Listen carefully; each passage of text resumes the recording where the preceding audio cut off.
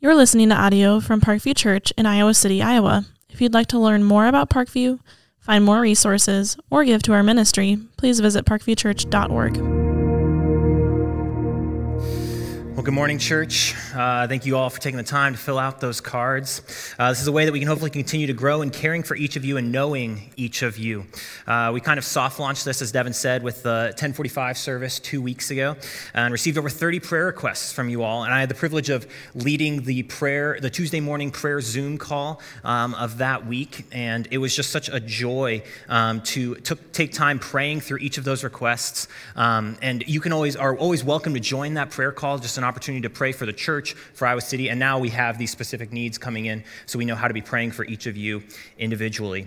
It was so sweet to see some were specific and personal, some were specific about things they hope to see in Parkview over the next year, some were for Iowa City, others for those in the world as a whole, and there's no prayer request too small or too big to put on those cards, and I look forward to continue going before the Lord with you and for you all in those requests.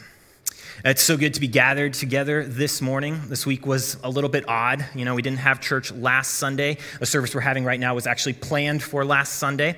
And then we got an entire winter in like 10 days, right? So parents, I hope you survived the extra 5 days you had kids at home, 6 if you include Martin Luther King Jr. Day.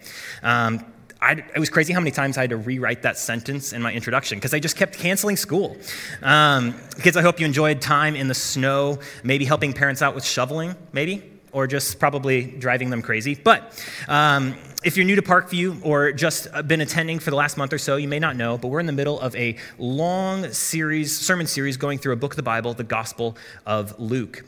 We took a break to examine Christ's incarnation, the Son of God who took on flesh in the weeks leading up to Christmas. And then 2 weeks ago, Pastor Thomas gave us an excellent sermon charging us to embrace our identity in Christ and make this house a home as we seek to welcome people and build them up as we launch this household initiative. We need to work on our body language, as he called it, as we should remember to walk in their shoes, that many hands make light work, and we cannot wait to get real. But because it's been 7 whole weeks, it seems like forever since we've been in Luke, I thought it'd be helpful to give us a somewhat brief recap over what's happened in these first 6 chapters up to today. The reason we prefer to go through large chunks of the Bible is that we believe context is crucial to understanding what God is trying to tell us. The Gospel of Luke begins with stating the purpose of the book, which, to remind you, is to compile a narrative of the things that have been accomplished among us as an orderly account that you may have certainty concerning the things that you have been taught. So Luke goes on to show the many preparations for the coming of Jesus through different meetings with angels proclaiming his birth and the things that are coming. We are introduced to Jesus' earthly family and the circumstances surrounding his birth, which we actually read at our Christmas Eve service just a few weeks ago. John the Baptist, Jesus' cousin, goes before him to prepare the way and begin the ministry Jesus will complete. Jesus is baptized by John, affirmed as the Son of God, and then driven into the wilderness by the Holy Spirit to be tempted and model endurance and obedience for us. Jesus then begins his ministry in full. As he begins preaching in many towns and performing miraculous healings, Jesus begins surrounding himself with disciples that he is teaching more deeply, even though these men are not especially remarkable in any earthly sense. Jesus begins to rub some of the religious leaders the wrong way as he is contradicting some of the extra laws that they have set in place and as he shows his power in ways they did not expect and do not always like. He is constantly subverting expectations and proving his wisdom and authority as a teacher and miracle worker. In all of this, he is working to accomplish his purpose. Our tagline for this series, Luke 19:10, "For the Son of Man came to seek and to save the lost." The Son of Man came to seek and to save the lost. And so it is in the midst of this, in our most recent sermon in Luke, the Sunday after Thanksgiving, we began what is often referred to as the Sermon on the Level Place or the Sermon on the Plain in Luke 6. Pastor Mark walked us through the blessings and woes that show us how the kingdom of God is so unlike anything that we are expecting. It sounds so and seems so counterintuitive, but we should be disciples who are blessed through suffering, knowing that there is danger in the here and now. We must see this world as the one that is passing away, which puts into perspective our attitude towards physical possessions, and look to the eternal hope of great reversal. We must be spiritually hungry now, spiritually poor, mourning over our sin, and not seeking to fit into the world as we prepare for eternity. However, this is just the beginning of Jesus' sermon on the level place, and we will get to finish looking at the rest today. In the few verses we looked at last time, we saw the way the description of the kingdom of heaven and ultimately how we relate to God in our posture of heart and expectations. But today we will see how we are called to relate to one another and those in the world around us. And honestly, we didn't exactly plan it this way, but it would be hard to think of a better passage to follow up the launch of our household initiative 2 weeks ago than this one here. This is a relatively long passage. It's jam-packed with crucial concepts, and we won't be able to get to absolutely everything today, but I would encourage you to spend time in community groups after the service here discussing and seeing how these far-reaching implications continue to impact your life. And so we'll be in Luke 6, 27 through 49 today, if you want to get your Bibles out. Luke 6, 27 through 49. I'll have the passages up on the screen as we reference them, but we always encourage you to follow along in your own Bibles, physical or on your phone, as you can check me to ensure that I'm staying true to God's word and we treasure the word of God as the only source of truth. And so with that, I'm going to start, I'm not going to read the whole passage right here, but I'm actually going to start at the end. I'll read Luke 6, 46 through 49, and then pray, and we'll dive on in. Here we go, Luke 6, 46 through 49. Why do you call me Lord, Lord, and not do what I tell you? Everyone who comes to me and hears my words and does them, I will show you what he is like. He is like a man building a house who dug deep and laid the foundation on the rock. And when a flood arose, the stream broke against that house and could not shake it because it had been well built. But the one who hears and does not do them is like a man who built a house on the ground without a foundation.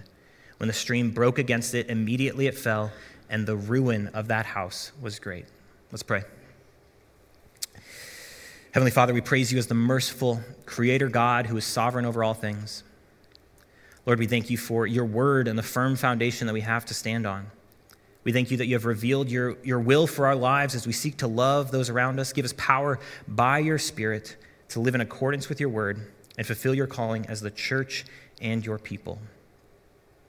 Lord, continue to grow us as whole disciples of Jesus through the transformative power of your word. We ask this in your most precious name and for your glory. Amen. I grew up in a traditional Presbyterian church. We attended there from when I was about 4 until I was 15. My dad played the pipe organ and the grand piano on Sunday mornings. We sang out of a hymnal with the hymn numbers, up on a wooden plaque with exchangeable number tiles. I sang in the choir robes and all, when I was old enough. I even shocked some people by playing acoustic guitar or cajon on some special songs at some point. But one of the songs that I remember vividly from my time at that church was a hymn that may be familiar to many of you. A hymn written in the 1960s by a priest in Illinois that's known by a few names depending on the hymnal. Some may know it as "We Are One in the Spirit" from the first line of the lyrics, but many of you may recognize it as "They'll Know We Are Christians by Our Love." It has a memorable melody and repetitive lyrics, and honestly, it's not my favorite hymn, personally, but the song was born out of Jesus' command in John 13. He says, "Love one another just as I have loved you. You also are to love one another. By this, all people will know that you are my disciples if you have love for one another." And the lyrics, while specifically describing the ideal reality of Christian life and love within the church, also apply to the love of Christ followers shown to other people. That Christians are marked, known by, set apart, unified as a body, and glorifying God by the quality and character of our love. And that's ultimately what I believe this passage is trying to tell us today. As we walk through this passage, I hope to convince you that we grow as whole disciples when we hear and do what the Lord commands, specifically as we are marked by radical love towards others. Let me say that again. We grow as whole disciples when we hear and do what the Lord commands, specifically as we are marked by radical love toward others. And we will see that through three different descriptions of that love. We'll first see it as a generous, sacrificial love in verses 27 through 36. Second, as a humble, honest love in verses 37 to 42. And finally, as an authentic, proven love in verses 43 to 45. Generous love, humble love, authentic love. Because as this world looks at the church, at those of us in this room and across the city and around the world who claim to be Christians, they will know we are who we say we are by our love, a love that is distinct and modeled after Jesus. And really, this shouldn't come as much of a surprise that Jesus cares so much about instructing his disciples in what this love looks like, right? If we think about the scene in Matthew 22, where Jesus is confronted by religious leaders trying to trip him up and ask, what is the greatest commandment? He answers correctly and confidently with, you shall love the Lord your God with all your heart and with all your soul and with all your mind. This is the great and first commandment, and a second is like it. You shall love your neighbor as yourself. On these two commandments depend all the law and the prophets. Jesus, following the Old Testament law, roots our obedience ultimately on love. And when thinking about how to encapsulate the main idea of this passage, I chose the word radical very intentionally for a few reasons. And each description of love in our passage is radical in different ways. First, I think it's important to note that the love of Christians should be a totally unique type of love. The secular world has no categories for how to think about the love that Christians should show, as we will see throughout our passage. But second, as we will also see, a Christian love should take over our entire beings and affect every aspect of our lives. It truly must be a radical love. So first, let's look at the generous love that we are called to be marked by. This love is described in verses 27 through 36. If you'll look down with me, there's a lot here, so I'm going to start with verses 27 through 31, and we'll pause. But I say to you who hear, love your enemies, do good to those who hate you, bless those who curse you, pray for those who abuse you. To one who strikes you on the cheek, offer the other also, and from one who takes away your cloak, do not withhold your tunic either. Give to everyone who begs from you, and from one who takes away your goods, do not demand them back. And as you wish that others would do to you, do so to them. It's a loaded paragraph there. If you were to ask about the most well-known Bible verses by non-Christian, I would guess that apart from John 3:16, two of these would be up there, even if people couldn't quote the reference. People know that Christians are called to love their enemies and do good to the people that hate them. And they know the golden rule, right? Do to others what you want them to do to you. And while the latter may be at least claimed to be accepted in our culture and cultures around the world, love your enemies certainly is not. And the rest of this paragraph will seem crazy to the world and maybe even to us this morning. Because while parts of this may seem tame, there are some high callings in this passage. And so let's look at what Jesus is calling us to here. Love your enemies. Okay, I can abstractly do that or convince myself that I have these feelings of love towards these people that I don't like or who don't like me. Check. Do good to those who hate you. That might be a little more challenging. We could think about, okay, maybe I'll bake a plate of cookies for my coworker who doesn't like me. Okay, good. Bless those who curse me. I don't know. Maybe I can try to speak kind words about the person who cusses me out in traffic. Pray for those who abuse me. Oof, I don't know, God.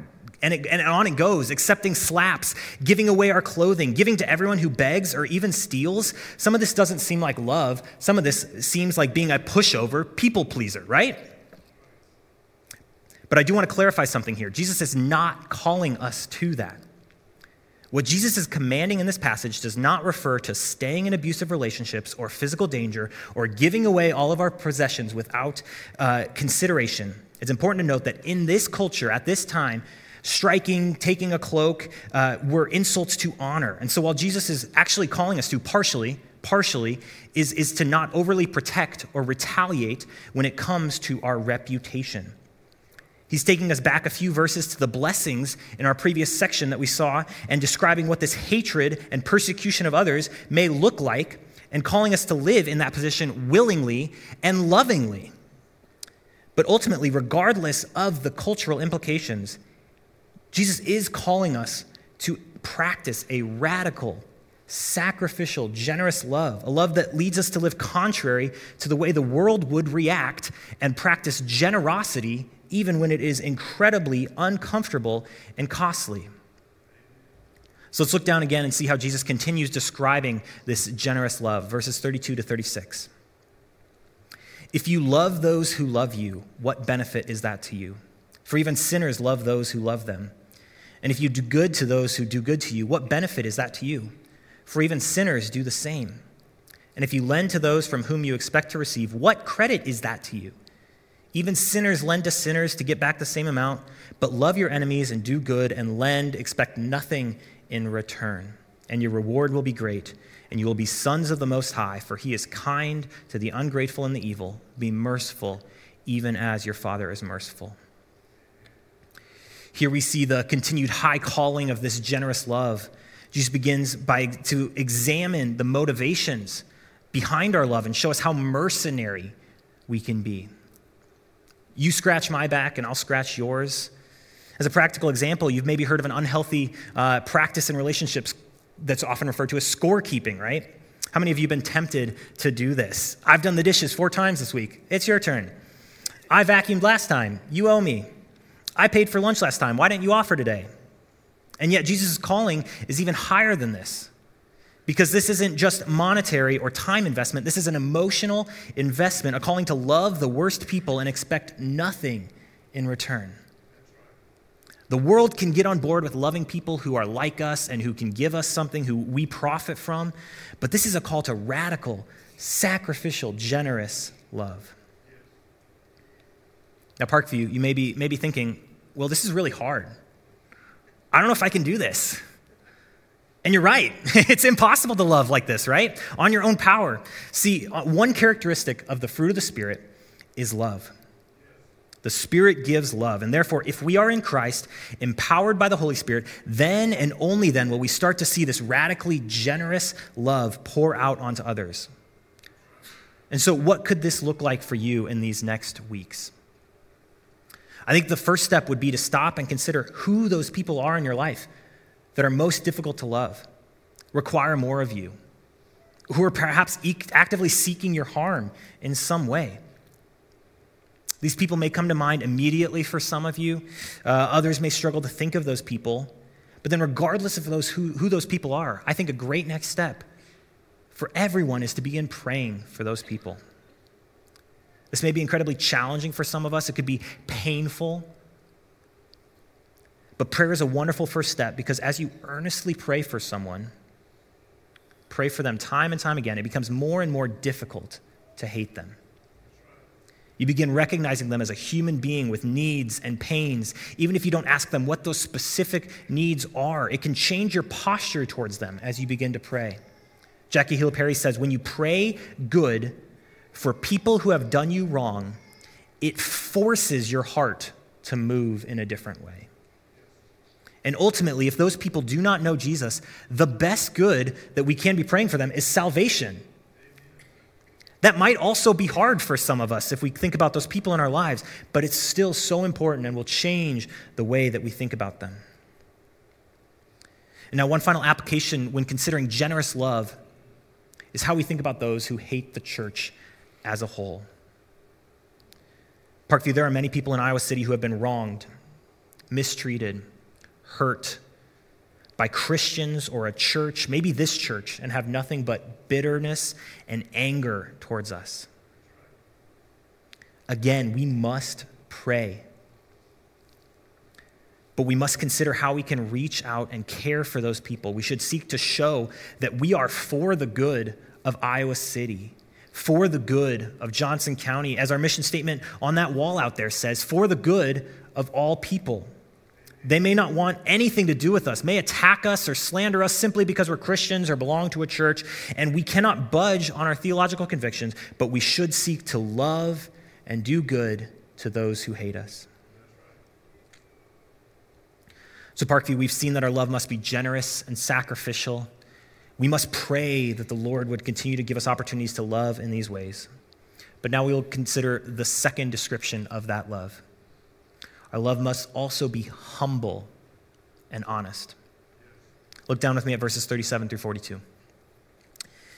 Judge not, and you will not be judged. Condemn not, and you will not be condemned. Forgive, and you will be forgiven. Give, and it will be given to you.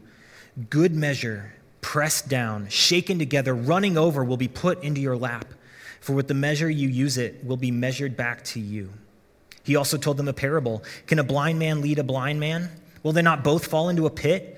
A disciple is not above his teacher, but everyone, when he is fully trained, will be like his teacher. Why do you see the speck that is in your brother's eye, but do not notice the log that is in your own eye? How can you say to your brother, "Brother, let me take the speck that is in your eye," when you yourself do not see the log that is in your own eye? You hypocrite, first take the log out of your own eye, and then you will see clearly to take out the speck that is in your brother's eye. Now, I know what you may be thinking. Why do you think this is about love? This passage doesn't use the word love at all. And I think to answer that, we must first recognize what this passage is not saying. This passage, as much as it is often misapplied, is not saying we must not judge in general. People, even non-Christians, love to use this passage to throw in our face and say, "You can't judge me." However, what this passage truly condemns is a judgmental, arrogant attitude. It condemns an attitude where you're acting better than another, superior, blameless. And so what this passage, in antithesis to what it is condemning, is calling us to, is a humble repentance that leads us in love to those around us. Verse 42 says, first take the log out of your own eye, and then you will see clearly to take out the speck that is in your brother's eye. We are not to watch every small action of other people's lives carefully, waiting for them to slip up, because we are measured to the same standard and fall hopelessly short. Romans 2:1 says, "Therefore you have no excuse, O man, every one of you who judges, for in passing judgment on another, you condemn yourself, because you, the judge, practice the very same things." Luke 6:37 is not calling us to judge or condemn in general, but to first recognize that we are sinful. We pray with the Lord's Prayer, "Forgive us our debts as we forgive our debtors," because as we see in verse 38's beautiful imagery, as we repent, forgive others, and love with humility, we will receive overflowing abundance of God's forgiveness and love. And so if we look at how Christ treated others, even though he had every right to be judgmental where we do not, right? He was sinless. He had no log in his eye to remove, and yet he approached each person he interacted with an honest, humble love. To borrow one of Thomas's principles from the Household Initiative 2 weeks ago, we shouldn't wait to get real with others by humbly loving them. The blind cannot lead the blind, but if we repent and work in humility, praying Psalm 139, "Search me, O God, and know my heart. Try me and know my thoughts, and see if there be any grievous way in me, and lead me in the way everlasting," then our prayer also becomes, "Lord, use me to lead others." The parent who instructs a child is not doing so out of arrogance or judgment, but out of an honest, humble love and desire to see that person grow. Let this church be full of people who show this love to one another as well as the world around us, not approaching people in judgment and arrogance, but in humility and honesty, loving as Christ loved. So we've seen that our love must be generous and our love must be humble. Finally, we'll see that our love must be authentic and proven. Look down with me at verses 43 and 45. "For no good tree bears bad fruit, nor again does a bad tree bear good fruit. For each tree is known by its own fruit. For figs are not gathered from thorn bushes, nor are grapes picked from a bramble bush. The good person out of the good treasure of his heart produces good, and the evil person out of his evil treasure produces evil. For out of the abundance of the heart his mouth speaks." Again, we do not see the word love at all in these verses. And in fact, this passage certainly is not only speaking about the love that we show others, but the use of the word for in verse 43 clues us into what Jesus is referencing back to. And I do believe that it certainly gives us principles for what our love must look like. Because what we see here is that if we claim to be full of the love of Christ, then that love must bear good fruit. This passage shows that there is no way to fake love or consistently produce acts of Christian love unless that good treasure exists in your heart already. And as we've seen already, the greatest commandment is to love. It seems that from Jesus' perspective, all things flow out of this right love for God and for others, and these must be proven to be authentic by examining the fruit. Or as John says in 1 John 4, 7 and 8, "Beloved, let us love one another, for love is from God, and whoever loves has been born of God and knows God. Anyone who does not love does not know God, because God is love."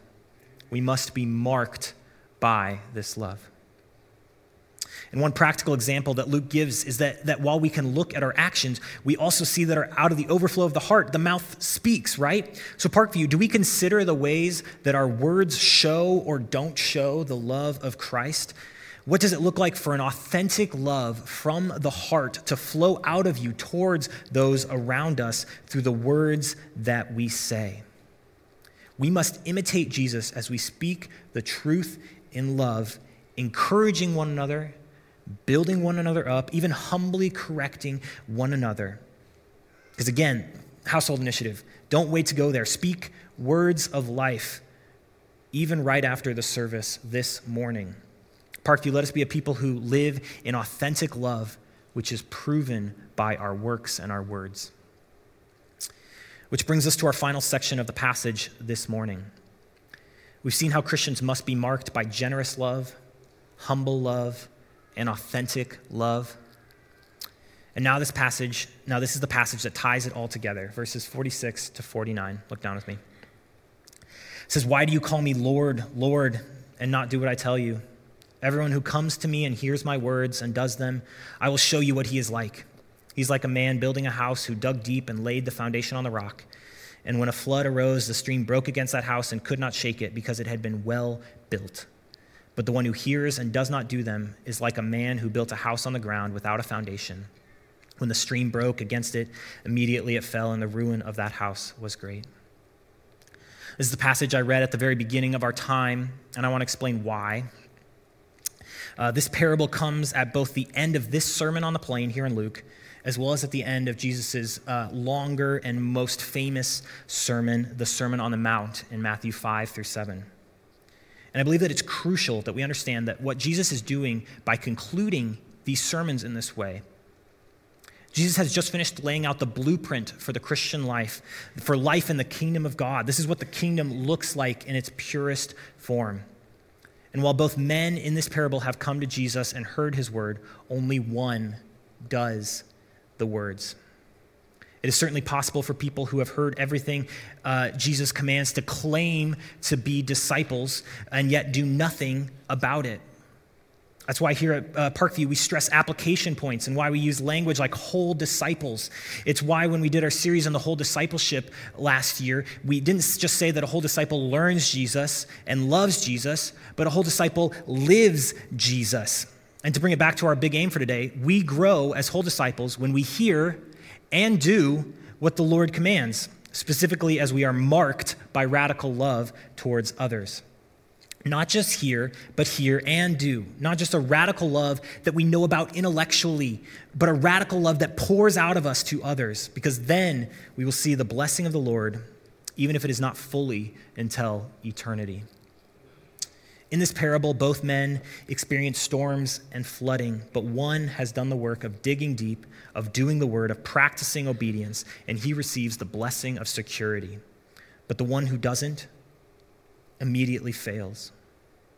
There is no in-between. The one who hears and does has a firm foundation so that whatever comes his way, he is stable and steadfast, not because of his strength, but because of the strength of the foundation, Jesus Christ. This stability includes a confidence in this life, but more importantly, a hope for eternity. So as we wrap up here, I want to focus on one last thing. This last parable echoes back to a chapter in the Old Testament, Leviticus 26. Throughout this chapter, we get the blessings for obedience and curses for disobedience.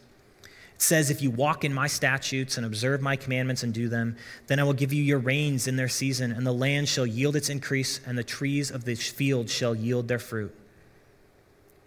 This promise of blessing is then followed by nearly 30 verses outlining the declining state of curses if God's people do not obey and refuse to repent, which, if you're familiar with the Old Testament, certainly describes the state of Israel for thousands of years. However, what I love is that this chapter, Leviticus 26, ends with this beautiful statement: if they confess their iniquity, their sin, then I will remember my covenant with them. Yet for all their sin, when they are in the land of their enemies, I will not spurn them, neither will I abhor them so as to destroy them utterly and break my covenant with them. For I am the Lord their God. But I will for their sake remember the covenant with their forefathers, that I might be their God. I am the Lord. And this right here brings us back to the one verse that we haven't really touched on yet, but this whole section in Luke 6 hinges around. If you look back at Luke 6, 35 and 36, we see that God is kind to the ungrateful and evil. Therefore, we must be merciful, even as your Father is merciful. We must remember the truth that grounds us in all of this, that we cannot perfectly love on our own, that we cannot obey on our own, that we will judge quickly or wish harm on our enemies. We may strive to hear and do, but we will always fall short. We will fail in loving with generosity or humility or authenticity, that we will disobey time and time again like the people of Israel. But we have our hope laid out in Romans 5, 6 through 10. For while we were still weak, at the right time, Christ died for the ungodly. For one will scarcely die for a righteous person, though perhaps for a good person one would even dare to die. But God shows his love for us in that while we were still sinners, Christ died for us. Since therefore we have now been justified by his blood, much more shall we be saved by him from the wrath of God. For if while we were enemies, we were reconciled to God by the death of his Son, much more, now that we are reconciled, shall we be saved by his life. Parkview, we were the ungrateful and the evil in Luke chapter 6. We were the enemies, the ones who hated God, who cursed him, who abused him, who struck him, who took advantage of him, who took from him and expected everything of him. And yet, Parkview, he loved us. He was merciful to us. He died for us. What greater show of radical love is there than that? What greater hope is there? No love more generous, no love more humble, no love more authentic. Parkview, let's rejoice in that truth and strive with our whole beings to imitate that radical love as we go out into the world. Will you pray with me? Heavenly Father, we thank you for your mercy and love. You have been so gracious, so good to us. We are undeserving. We are those enemies, the ones who have hurt and expected of you. Lord, would you show us what it looks like to love others as you have loved us? Would we be full of a radical love, a generous love, a love that works in humility and authenticity? Lord, would you lead us in your love to those around us? And Lord, whatever comes, Lord, would you give us confidence in you, because you never fail. You are the merciful God, the one who endures, who is steadfast throughout generations, full of steadfast love and mercy. Lord, you never fail. We ask in your name for your glory. Amen.